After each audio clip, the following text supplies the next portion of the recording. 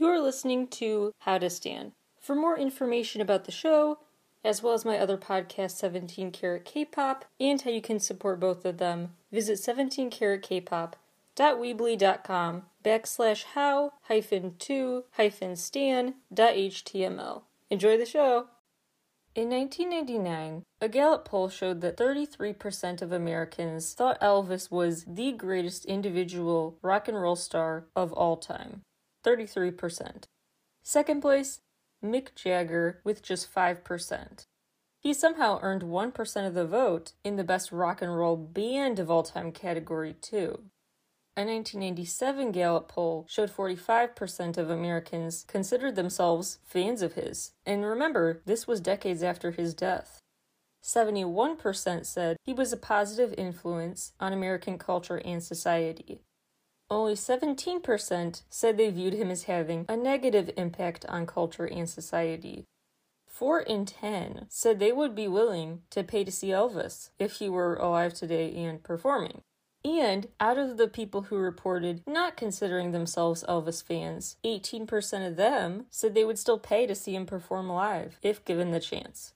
Not just a passive admiration, but there are many active ways Elvis fans have been able to show their devotion to the king. Just to name a few, there's the Direct from Graceland exhibition that went to Memphis, Australia, and then Victoria, which displayed over 300 Elvis artifacts and had a huge turnout. Then there's the annual Elvis Week, full of Elvis impersonators who make a living being ETAs, Elvis tribute artists. They even have their own meet and greets and stuff, they're celebrities in their own right, and there are even some PTAs, Priscilla tribute artists, like Darlene Perez, who makes her own Priscilla and Elvis cosplay. She compares it to Snow White at Disneyland. She's dressing up, tourists post for pics with her, and she makes their day, even if they know it's not the real Snow White, the real Priscilla. Part of them suspends belief and enjoys the moment. Darlene, aka Darling Presley, to the Elvis fan club, is part of an Elvis fan club called the Rockahula Girls, one of the largest in the USA. She really seems in it for the community. After all, club membership is free, and the money they do end up raising goes to the Alzheimer's Association. That is similar to what other Elvis fan clubs do too. Keep membership free or cheap, and raise a bunch of money for a specific charity.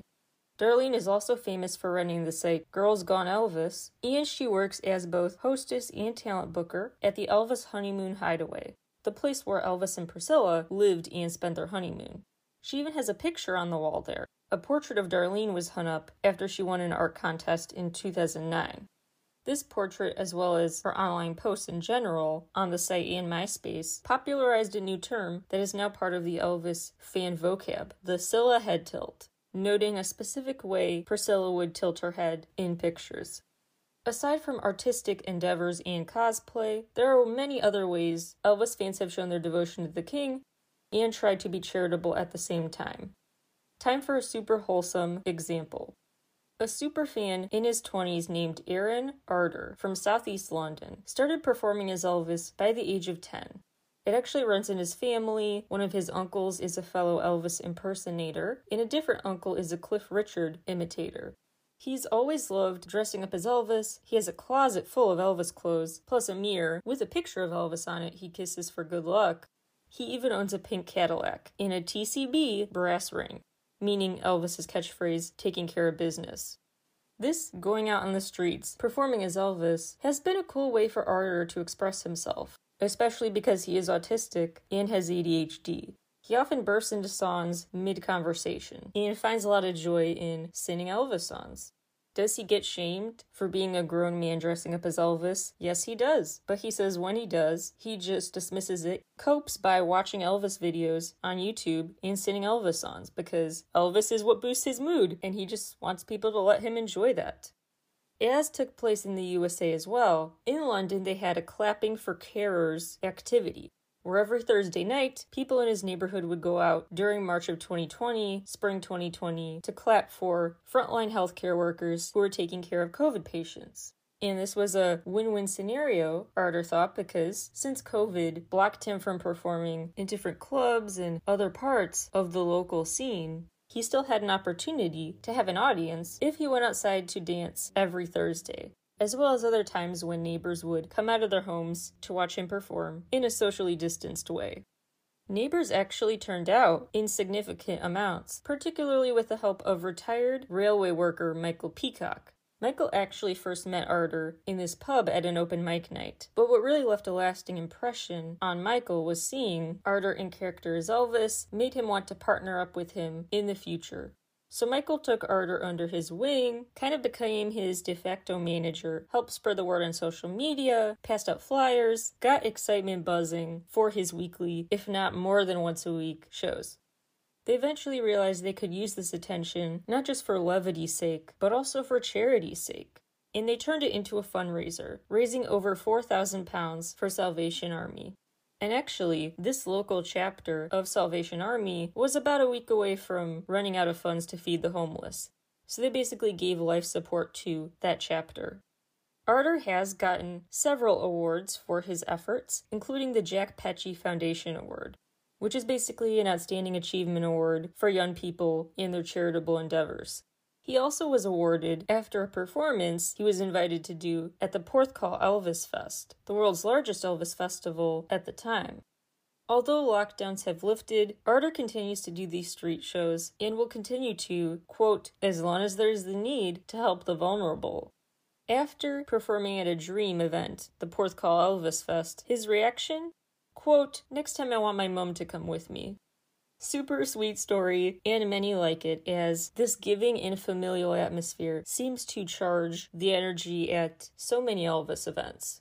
The world's largest Elvis festival is in Collingwood. We'll talk about the backstory more in a minute, but just to give you an idea of the level of effort and attention that goes into this schedule. The event has the Elvis Impersonator Contest, open mics, a gospel showcase, lots of fan club hosted booths and stuff, and opportunities to donate to their designated charities, separate invite-only contests, a live music series just for not even impersonators but any musician to get their voice heard, story times, unclear what that means, street partying, street dancing, a classic car parade, a candlelight vigil, as this is a yearly event around the time of Elvis's death, Vegas-style shows across town, even an Elvis-themed Zumba class. Fun fact, the first ever impersonator, winner of the Elvis contest there, performed there every year since he won, except 2001, when he had just lost his leg to a drunk driver. But he actually went back to perform the very next year again, like it didn't happen, just with a new prosthetic leg. Street performances, dress-up, fan art displays, online chatter, and another way Elvis fans show their love for the king. Trying to break a world record for the largest gathering of Elvises in the world, of people dressed as Elvis. Previously, that record in 2010 went to this group of Nike employees who were at a sales convention in Vegas. The record at the time that they broke for most Elvis lookalikes in the same location, 645 people. Then that record got broken a few years later at a North Carolina casino that had 895 lookalikes, ranging from ages 3 to 80, and from all over the world. It's actually become kind of a friendly competition between Elvis Fests to see who beats whose record. Collingwood actually directly challenged the Australian version of the Elvis Fest to top their record. They're pretty explicit about the competition. Some backstory about this Ontario, Canada Collingwood festival that became the world's largest Elvis festival, despite Collingwood having nothing to do with Elvis. A woman named Karen Burland came up with the idea because at the time they were trying to find ways to boost town revenue, draw tourists there, and she thought, who's a musician everyone knows? If you reference them, they all know who you're talking about, regardless of demographics or anything like that. Elvis Presley. It sounds like she wasn't even a mega fan of his or anything. She just thought it was what the town needed to really draw tourists. She had so many skeptics. And then finally, when they were on board certifying this festival, they had some pretty narrow plans for it. But Karen Burland continued to dream big and say, no, we're making this a bigger festival than that. We're adding this, and this. It was a risk, but it certainly paid off. A team of volunteers really put their souls into this, and it was officially kicked off with the help of Elvis impersonator Billy Cann in 1995. The first fest in 1995 featured 30 to 35 acts. Different reports give different estimates, but that would grow to over 100 impersonators per year performing there. Estimates also vary about turnout, but tend to stay in the ballpark of 10,000 visitors, coming from all over the world, taking flights from other countries even, for this big Elvis fan gathering. This event was paid for actually by the town funded at least from 2003 to 2019. Let me back up for a minute. So, it first hit a snag and seemed to be on life support in 97, just 2 years after it launched. Billy Can, the impersonator who started this, left his management role. It could have gone all downhill from there. But another excited volunteer, Rosemary O'Brien, picked up the torch, as did the former mayor, Teddy Geddes, who helped publicize the event and even hosted a walk, a fundraiser, to gin up excitement for it. He said he really wanted to help the festival survive because he saw it as a big tourism help. And he was right. Then this next big snag was in 2019 when the festival was no longer going to be funded by the town itself. Instead, would be transferred to private ownership, which as of recording time has not panned out. So the festival kind of just ended in 2019, hasn't been revived since. Again, as of recording time, we'll see. The point is, the love for Elvis is still present, and still self-fulfilling in a way, because the support was just kind of manufactured in this instance, not meaning it's fake, I just mean manufactured in the sense they had to provoke the excitement in local officials to let this event debut, by proving to them there was an audience for it. And because of this event, people went away impressed with Elvis and enjoying their interactions with other fans, enjoying being a member of the fandom, and then thinking, yeah, this excitement is worth it. There is an audience for this. So it's a circular thing. Public interest and enthusiasm was kind of put into the universe and then came to fruition. And continues to. You may be wondering, can a town just do this under his name? And actually, yes. Elvis Presley Enterprises did reach a licensing agreement and give this event its stamp of approval. However, this one guy, Reverend Dorian Baxter, who called himself Elvis Priestley, basically got kicked out and made them nervous about the licensing agreement being terminated because Elvis Priestley would perform at fan funerals. And the festival basically said, yeah, this is dicey. We don't want anything that could stand even a fraction of a chance of ticking off Elvis Presley Enterprises, making them feel like we're portraying Elvis in a negative light, etc. So we want nothing to do with your funeral services. But anyway, again, the love for Elvis lived on. So what is this love for Elvis all about? First of all, let's get some technical, logistical reasons for Elvis's fame addressed. First of all, this festival is relatively cheap, fun entertainment. Although certain events require you getting a second ticket to enter, so you have to pay not just an entrance fee, a general ticket, but more than just a general admission ticket. But tickets, if you just wanted to attend, in the past have ranged from $20 to $50, compared to a lot of day-long excursions, relatively cheap way to spend the day. Then there was the clever team working with Elvis on his marketing. When Elvis entered the Army, his team got to work preparing physical album copies. They got printing, distribution prepared, and songs he had recorded before he left, so that the second Elvis came home, he could drop new records. And when he didn't have new music, there was probably a new box set of old classics on the way that stirred up old, exciting love for him and his throwbacks. Fans really helped with the physical distribution of these tokens of your fandom affiliation, these status symbols too, with like bootleg sales of t-shirts, buttons, etc. The world of the Elvis fandom was kind of, in some ways, ahead of its time. And superfan Virginia Coons is also worth thanking for that. She was kind of a liaison, in contact with Elvis himself and members of his inner circle. So she kept making sure fans globally could be heard, their feedback could be heard, and tangibly, literally, Elvis would be heard. She would help make sure distribution stayed global. She kept a global network going before the internet age. So that's one explanation for the love and passion towards Elvis. A second reason is so many people describe him as having just a genuine nature and humility, constantly spending hours signing autographs for fans, talking about how fans motivated him to keep going, even when performing became physically taxing for him. People also respected that he was known locally his whole life. He didn't leave Tennessee. He didn't move to Hollywood or New York or LA. Even when he became a movie star too, he didn't move to where all the action is in the worlds of music and movies. He stayed in his hometown. People knew him like a neighbor because he was their neighbor. People also were charmed by him for doing things like in 1960, when this USS Memorial was not getting the funds it needed to complete construction. So Elvis decided to put together this benefit concert and raise $50,000 to help them finish the job. Then there are fellow musicians who think so highly of him, including John Lennon, who actually formed his first ever band after feeling inspired by Elvis. And he's literally said, quote, "Without Elvis, there would be no Beatles." He is viewed as helping popularize a bunch of different musical styles and trends.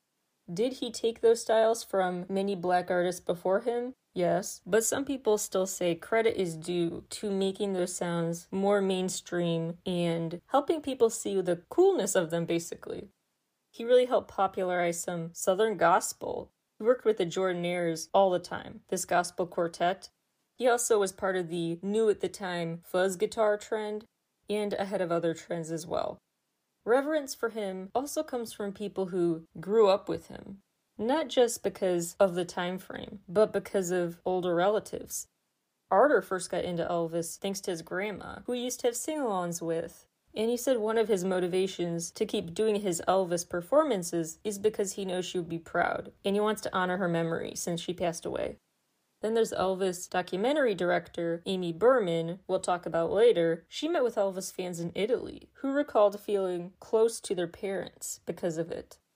And one actually started watching Elvis movies at age 9 after her parents died and felt comforted because Elvis had the nature that reminded her of her dad. Then there's the Priscilla impersonator, Darlene Perez, crediting her grandma with getting her into this. She has fond memories of being rocked, bounced up and down on her grandma's knee as a little kid to Elvis songs, and family members constantly gifting her Elvis merch and memorabilia. Other fans who have been interviewed at the festival, in documentaries, and elsewhere, I'll link to them on my site as usual, expressed joy because Elvis inspired them to start their own bands and pursue their own music careers that played around with different styles and instruments, and had funky, out-there outfits and dance moves. They felt more comfortable in their own skin as performers because of him. Some even just are grateful because they gained confidence and the desire to perform original stuff and become a true artist in their own right after experience as an impersonator. Imitation is the sincerest form of flattery and maybe a sincere form of motivation too. And people have also talked about going around the world and singing Elvis songs or hearing someone mention Elvis. Anywhere in the world, people know who you're talking about and they know at least a few bars of an Elvis song. It's this uniting feeling to be emotionally invested in someone so impactful. The true depth of emotions and love for Elvis was really on full display when he passed away of a heart attack in 1977. The public viewing of his casket was immense. Mourners lining up for hours and hours in the August summer heat, so some even passed out while waiting to see his casket. All the florists in town were sold out. Call lines had crashed. It was a hugely public mourning period. Larry Busser, who reported on Elvis's death for the Memphis Commercial Appeal, a local paper, said, quote, "My managing editor said, 'Busser, you will never cover a bigger story in your life. You might cover something more important, but you will never cover a bigger story, and he's always been right,' unquote." In addition to all these sweet and sentimental reasons for the appeal of Elvis, there are also more conspiratorial reasons. The intrigue surrounding him keeps him popular, keeps people talking about him to this day. Before we get to the death hoax rumors, a couple other rumors that have spread and been gossiped about for decades now related to Elvis. First of all, there's the gold piano. The facts really got twisted, so the rumor kept being that, oh my gosh, Elvis's piano sold for just $1? A freaking gold piano, owned by Elvis, sold for $1? The true story is that this entrepreneur bought it for $2 million, but then loaned it to the Nashville Country Music Hall of Fame for $1 a year. And actually it was a regular piano. Priscilla just had it painted gold after Elvis's death. Then there are the rumors about his famous blue jumpsuit, that it was designed to secretly pocket a gun, despite the jumpsuit's designers specifically saying they didn't design it with that in mind. Then there are rumors about My Happiness, the name of Elvis's first ever record.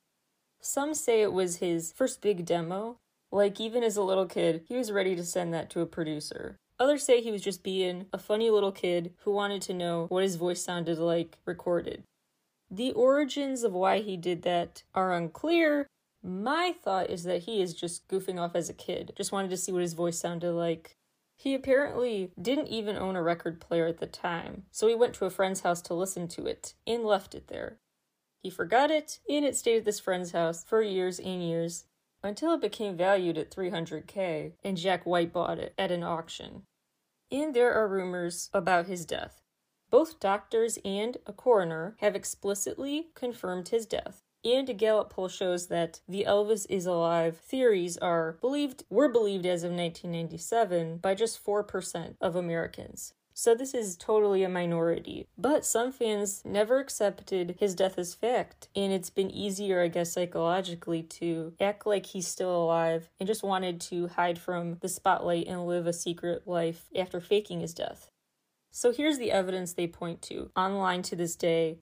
First of all, there was a black helicopter, sighted multiple times at Graceland, including one that arrived a few hours before reports that Elvis was found dead. So some fans think he actually was whisked away in that black helicopter and flown to Bermuda to live a private life. Then there is the fact his middle name is spelled Ron on his gravestone, Aaron instead of Aron. To be clear, Elvis's technical middle name is Aaron, which matches his gravestone, but he actually had it changed to Aron later on in life. Some people think that was like his little tribute to Jesse Garon Presley, Garon, a stillborn twin of his. But some think this was an intentional misspelling meant to signify, hey, the real Elvis Aaron Presley, Elvis Aron Presley, is still alive and well. Okay, to be clear, I still don't believe any of this stuff, but I've got to admit this next piece of evidence is really something. This actually did make me pause and question a lot, because it feels like a very bizarre coincidence. There are two alleged movie cameos of an older Elvis. One is the movie Bubba Hotep from 2002, which is about an old Elvis living in a nursing home, chatting it up with an old JFK, who some conspiracy theorists also believe is still alive. Then there's the presumed Home Alone cameo. This is the one that made me feel like, whoa, that is bizarre. Home Alone came out 13 years after Elvis died, but people think it's odd that Home Alone is directed by Chris Columbus, who also directed an Elvis project, Heartbreak Hotel, a movie about a group of teens who kidnap Elvis. Plus, in the movie, the main character, Kevin, has a scene where he lip syncs to White Christmas, and he has his hair slicked back Elvis style. And Macaulay Culkin's character, Kevin McAllister, has a name where you can take letters from it and rearrange them, and it says, I am Elvis. I know, this is some Tom Riddle stuff happening here. There have been other quote-unquote sightings as well. On what would have been his 82nd birthday, the Elvis Presley is Alive Facebook page posted this picture they caught of a man in Graceland, who they thought looked like an elderly Elvis, with security around him. Then there was the sighting of a groundskeeper who looked like Elvis. Bob Joyce was thought to be Elvis, this pastor in Arkansas who bears quite a resemblance to him. They thought Elvis may have just taken up a new life under a pseudonym as a pastor. Bob Joyce has, for the record, explicitly said that's not true. There was also a sighting at a Memphis airport, and then a different sighting for someone using the name John Burroughs, which was one of Elvis's aliases. Then this photographer, Mike Joseph, took a picture at Graceland that he later thought looked like Elvis was in the background, behind the pool house door, a claim Elvis's road managers refuted. 3 separate Elvis sightings in 1989 actually led to some to create the Elvis Sighting Society to keep track. So a small portion of the fandom, but a passionate one nonetheless. Okay, this part I will admit is a little odd too. Again, I don't believe this, but you can see how some people who are conspiratorially minded think that they can put together an argument here. Some fans think they have caught Elvis's loved ones slipping up in interviews to indicate he is still secretly alive and well. In 2005, his wife Priscilla was on Oprah, and she was talking about him and said, "It's exactly like what he said the other day," before she backtracked and said, "It's like what you said the other day." His daughter, Lisa Marie, gave a non-response and was really cagey when in 2003, Larry King asked her if she ever felt communication with her dad, like a presence. Obviously, she may have just felt caught off guard by such a deep emotional question about talking to people who have passed on, but conspiratorially minded people may assume, hey, she's cagey and nervous about answering because she does still literally communicate with him on this earth. One person who fiercely argues Elvis didn't die is Gail Brewer Giorgio, who wrote a book called Is Elvis Alive? In 1988. This was the product of her combing through and analyzing tons of FBI documents and coming to the conclusion that Elvis had gone into the witness protection program. So here's her theory. Elvis really did have deep pride and respect for America and the FBI. He was in the military before he wanted to.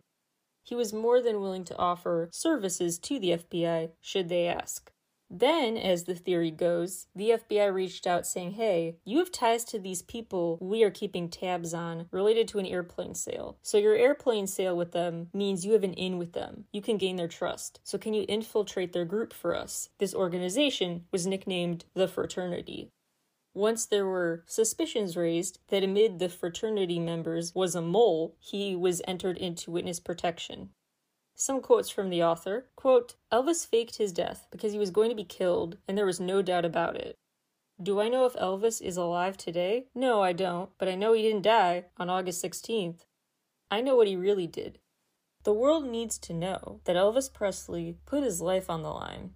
If I don't do this for Elvis, nobody is going to. She also claims her research is very thorough and credible because she's not even a fan. Not biased in any way, never even owned a single piece of Elvis merch or music. Here's what's true. The FBI actually did have a file in Elvis Presley's name, but that file was created for totally unrelated extortion attempts the FBI had to look into. Those documents do say Presley, quote, spoke favorably of the FBI, was impressed with them, and offered his, quote, services in any way should they need them.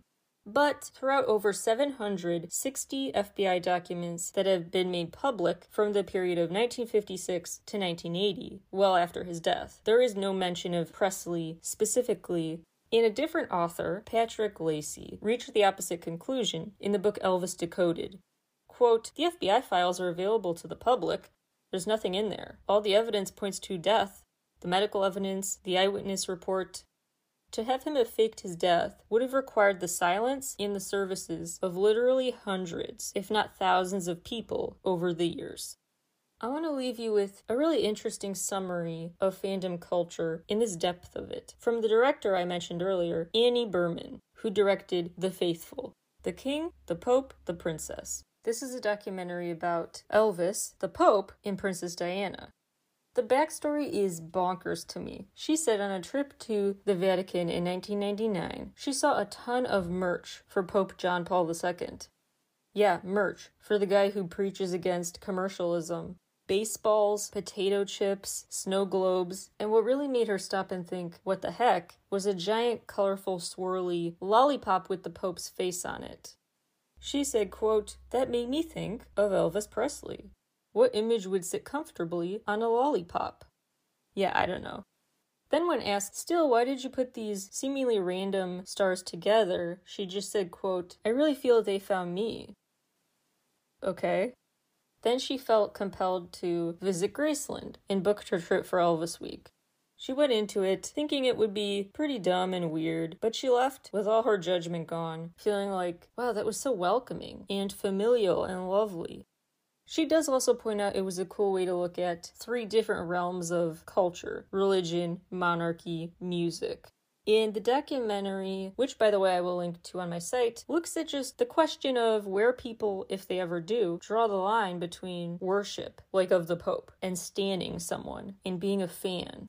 That's a conversation I'm both very interested in and very wary of. because I am so passionate about letting people be passionate about stuff and being a fandom member in many ways myself. And I don't like the constant stereotyping of fan behavior as cultish. And we're kind of borderline comparing it to that sort of groupthink when you're saying we worship our stars like deities. But maybe there's truth to that. So it's tough to have those conversations. But she does provoke some interesting thought about where do we draw the line. Personally, I think we should draw the line at authority in official capacities. Like, if it's someone you call a king or a queen in your life, that's fine. But if it's a literal king or queen, don't stand. I say if it's a politician, a preacher, someone in not a lingo-related, but an official authoritative position. That's when I say we should back off the stand culture. But that's just my take. There's this interesting quote from Berman that I don't know if I agree with, but it's interesting. She's describing these three separate followers as, quote, charming in their sheer lack of pretension. They appear to understand on some level that their obsession with these public figures stems from an emptiness in their personal lives, unquote. Interesting from that same piece, quote, the greater analogy to which Berman does explicitly allude is quite profound. Berman mentions a statement made by her therapist that when nothing seems relevant anymore, a person is inclined to see importance in the irrelevant. It's a poignant statement that matches up almost perfectly with the dozens of interviews Berman conducts, fan-to-fan chats with frequent references to obscure eBay purchases or graven images in which Berman herself starts to want to believe. I think what the gist is there is the fandoms find ways to make something out of nothing. And as much as this is kind of framed in a kind of judgy way to me, kind of negative way, I think we could reframe this as a positive, that we're finding ways to make meaning in our lives out of the culture around us. We're finding ways to apply it to our lives, to turn that into tangible products, in-person relationships, things in the quote-unquote real world. That some people say it's trivial, it's just a blank, why are you doing this to hunt down that merch or to get those tickets? Why are you going to extreme lengths for what at the end of the day doesn't matter? But at the same time, it's cool because that's what fandom behavior is for. It's for taking what people don't see value in and pointing out, no, it does matter, and here's why. I still think fandom behavior is super cool. Of course it can cross the line though. I don't like the thought of a Pope lollipop. But it's an interesting, thought-provoking thing to see, especially since Elvis is considered this king, the king, before it was used, as slang for a bunch of celebs. That's it for me today. I hope I left you with a lot to think about, and I'll talk to you all again very soon. Bye, everyone.